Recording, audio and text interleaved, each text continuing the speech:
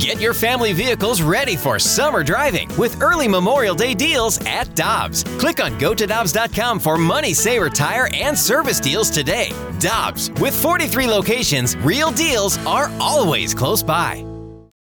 You ready? Showtime. On May 3rd, summer starts with The Fall Guy. Let's do it later. Let's drink a spicy margarita. Make some bad decisions. Yes! Audiences are falling in love with the most entertaining film of the year. Fall Guy. Fall Guy? Fall guy. That's what the poster said. See Ryan Gosling and Emily Blunt in the movie critics say exists to make you happy. Trying to make it out? Nope. Because I don't either. It's not what I'm into right now. What are you into? Talking. Yeah. The Fall Guy. Only in theaters May 3rd. Rated PG-13. Here's the pitch. Line drive out is into left field. Hit number 3,000. A run is scored. Musial around first. On his way to second with a double. The first man since Paul Weiner in 1942. Sam Musial has just gotten his 3,000 hit. We have such a great history of broadcasting names in St. Louis. John Kelly is the voice of the Blues. His brother Dan did the Blues. His dad, Dan, did the Blues. Of course, Jack Buck and Joe Buck, and Julie Buck is still broadcasting here in St. Louis, and that was the voice of Harry Carey, and his son, Skip Carey, broadcast here in St. Louis, and Harry's grandson, Skip's son, Chip Carey, is the new TV voice of the Cardinals on Bally Sports and is with us in studio here on 101 ESPN. Chip, it is great to see you. Thanks for stopping by. Good to have you back home in St. Louis. It's great to be here, Randy, and there will be a test on the family lineage after the show, okay? Make sure we get all the names right. It's kind of confusing even for us. And by the way, you told me during the break, you've got twin daughters that are continuing the tradition, Twin right? sons, yeah. Twin sons, Sorry, yeah. No, I have an older daughter and older twin daughter, sons. Yeah, that's okay. And one of them is Harry Carey IV, believe it or not. Wow. Yeah, it's terrifying. Yeah, they're great kids. Stefan and Chris Carey, they're the voices of the beloved Amarillo Sod Poodles of the AA Texas League. That's an Arizona affiliate. They're doing their second season this year. They're really, really good. And I'm just hoping to stick around long enough to maybe get them up to the show someday. Amazing. That's pretty awesome. When you hear your grandfather in that introduction when we came back, does that I mean, for us, knowing his legacy and his history, how does that make you feel knowing that you are, here now doing what he's done? It's really terrifying to see your future. It's great. Look, people who know our family history, Carrie, knew that I didn't know Harry very well. My grandparents were divorced. My parents were divorced. And I didn't really get to know him until I was an adult and in the business myself. Once that happened, it was great. We were supposed to work together in Chicago. He passed away around this time in 1998. And so he and I didn't get a chance to reconnect and fill in those family gaps that were missing. Harry grew up an orphan here in St. Louis, penniless, didn't go to college, just made his way through hard work and grit and determination and ended up being a beloved figure in the Cardinals organization. But to your point, yeah, those things are great. Those memories are awesome because those of us who grew up in St. Louis love the team, understand what Cardinal culture is about, and hearing him have such joy and excitement. Heck, if you're not excited behind the mic, the fans can't be, and he was certainly great at providing that. And you've done a great job with multiple teams. You were with the Cubs, you were with the Braves. Who was your first team in majors? My first team was the Braves in 1991. Okay. I did 2 years. I'd like to say I got their 14 division championship when I started. Was there for a couple years. Then I went to Seattle and got to work with Lou Piniella and Dave Niehaus, the Hall of Fame voice of the Mariners, for 3 years. Did some national stuff with Fox, and then was hired to work with my grandfather in Chicago. He passed away, and all of a sudden, in a blink of an eye, I had to sit in his chair behind his mic with his partner, his team, a team that in 98 went on and won the wild card, was with the Cubs for 7 years, and then left Chicago to go to Atlanta and be with my dad. And the reason that I bring this up is because when we're around a team, we develop an emotional bond, right, with the franchise. But you also grew up as a Cardinal fan. I would have to believe that of all of the starts of broadcasting stints that you've had, this one's probably different. It is. When I was with the Cubs, one of my dearest friends was Ron Santo. We tormented that poor man to death, and he loved every minute of it. And he would give me grief all the time. He'd point to his shirt and say, "Blue, not red. Blue, not red," because he knew I was from St. Louis and how much affinity I had for the franchise. But to your point, Randy, yes. One of my favorite moments as a broadcaster, as a visiting broadcaster, was the night that Mark McGwire broke Roger Maris's record. Jack Buck and Joe Buck were in the Cardinals booth on KMOX, and we were doing the game on WGN. McGuire hits the home run. Jack makes his call. Please let me stand and applaud. And as he's applauding, tears are streaming down his face. I still get goosebumps thinking about that. Here's a man who's done everything you can do in the business, but he's a part of this moment that's going to live forever, not just in Cardinal history, but baseball history. He knew Roger Maris. He knew what that meant to the game, and he was still passionate and excited about it. And if you can't respond to that or get that as a Cardinal fan, or heck, even a Cub fan at the time, man, you're really missing out. By the way, and this is just a fun thing that I do because we're in St. Louis and we're Cardinal fans, but you opened the door. I'm an attorney. You opened the door. The Brant Brown drop is one of the all-time great Ron Santo calls ever, isn't it? Yeah. Oh no. I screwed up the call. I'm watching the ball, and I see two guys score, and I said, 2-run score. Steve Stone says, no, 3 scored. The game's over. And I was in shock just like everybody else, right? But to your point, there are many different ways to broadcast a game, right? We are conduits to the fans. And I think people forget sometimes we're fans too.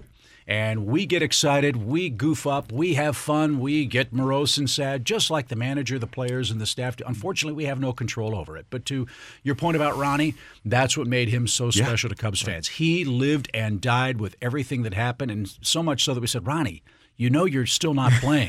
He thought he was a coach and still in the lineup. It drove him that crazy. He was banging tables. His toupee was flopping around. It was awful. It was really hard. Hey, Chip, you spent nearly 20 years in Atlanta, and obviously the opportunity to come home to St. Louis was a great opportunity, a big opportunity. But I'm sure there were relationships and feelings that you had leaving Atlanta. Can you talk a little bit about how tough that experience or that transition has been? Really hard. I look at my teammates in the truck, in the booth, stage managers, partners. They're not coworkers, they're family. Right. And I worked really hard to help build that kind of relationship with the people I worked with. I did not take turning my back on 46 years of my family's history in one place lightly.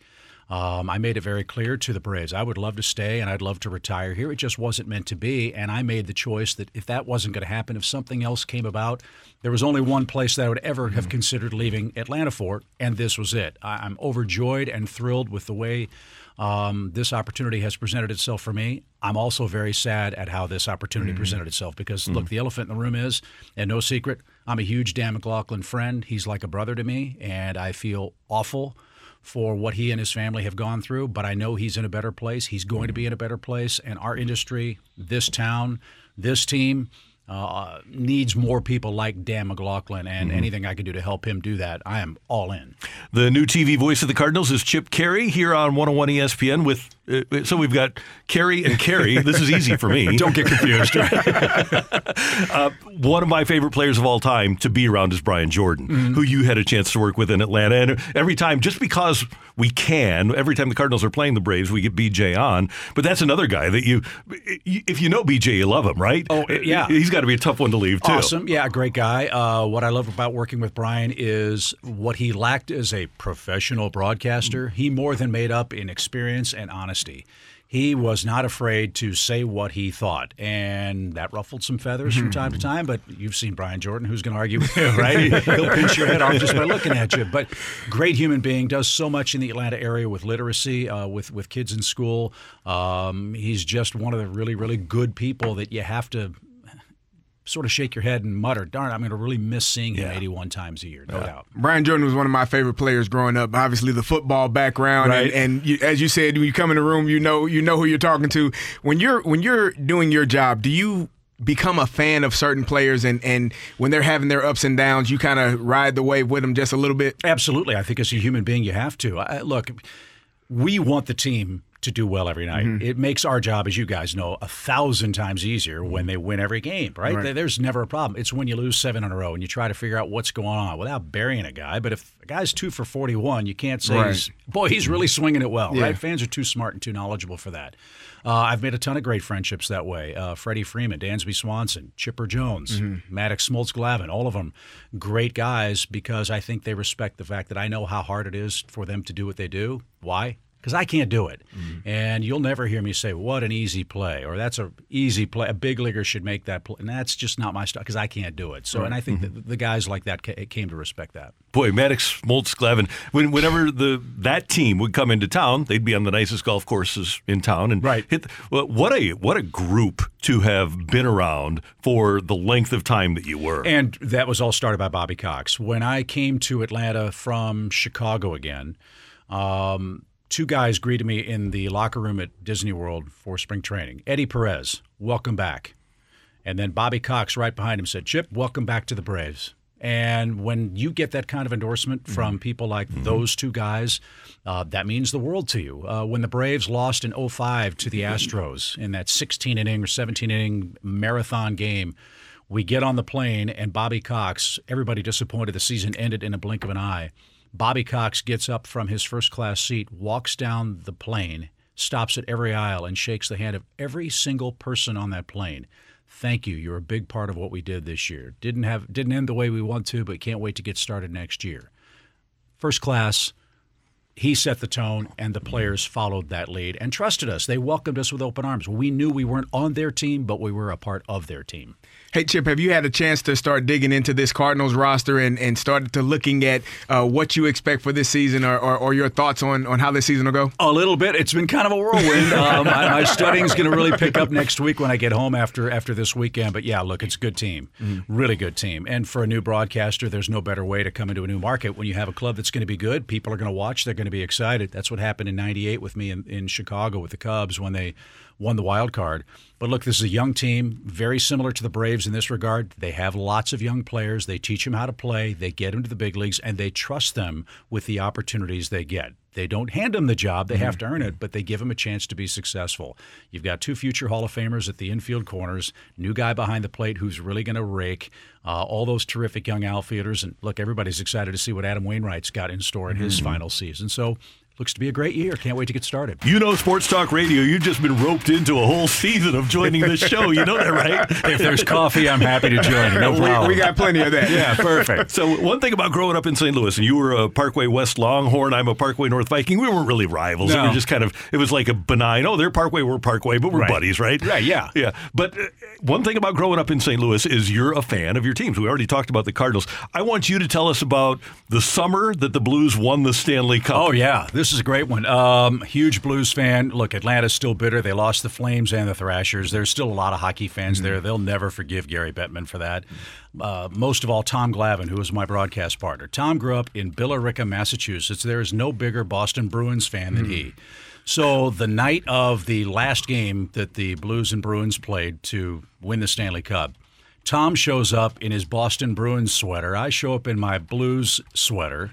And we're getting ready to do the pregame hit, and I had a great idea. Let's start talking about the baseball game with Jeff Francoeur in the middle. Jeff, who should be working at Foot Locker, had his black and white referee shirt on, and we were going to talk about the Braves playing the Phillies or whoever it was and start the game. And Tom was going to make some kind of off-color reference to the Blues, and I was going to say, you want to go? And drop the mic. And Jeff Francoeur was going to get up and separate us and say, we're going to send these guys off for 2 minutes and come back with the game. Unfortunately, we didn't get to do it. But I've got a great picture at home with Tom, who's just one of my dearest friends and a really terrific broadcaster, obviously a great player too. He was drafted by the L.A. Kings in the second round. He was going to play hockey. He chose right. He was going to be a hockey player with Luc Robitaille, but he ended up going to the Hall of Fame as a Brave. So you remember Ron Caron? Sure. He gets taken by the Kings. Ron Caron calls Dal Maxville. Says, you need to take this Glavine out of Boston. You need to take him. He's going to be good.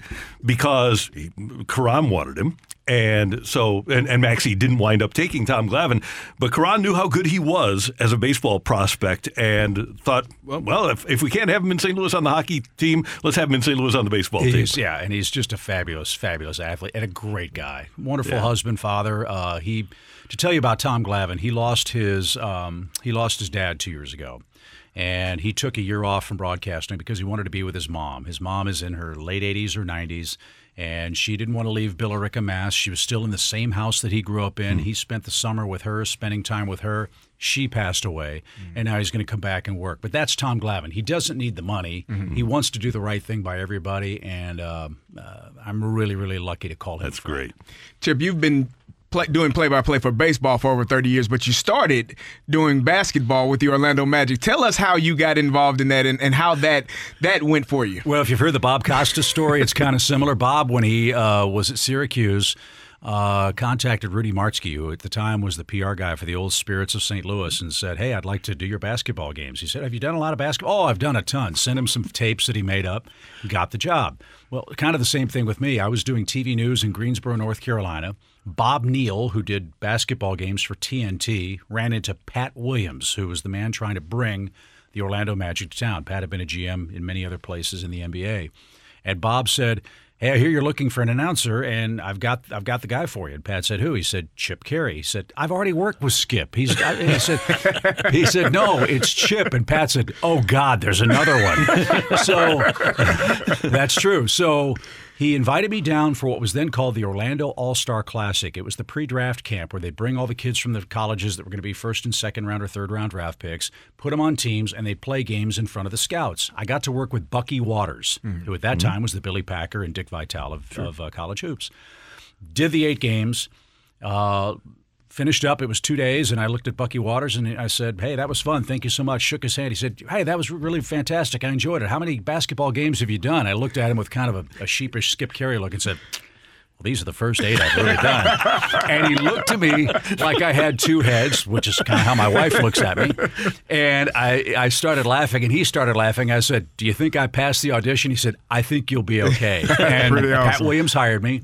And thank God there wasn't Twitter or Facebook or Instagram because I didn't know anything about basketball. I faked my way through it for the first week or so until I figured it out. The Magic that year won 15 games. I was worse than the team.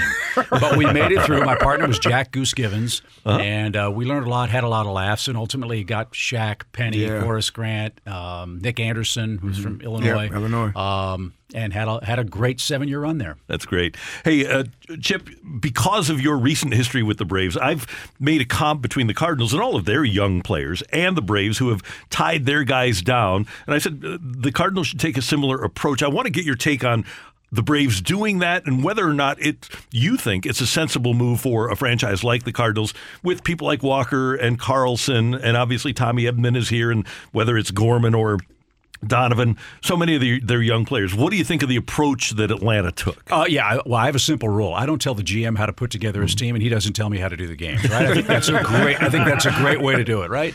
But I will say this about what the Braves have done, and I think the Cardinals are the same way in this regard.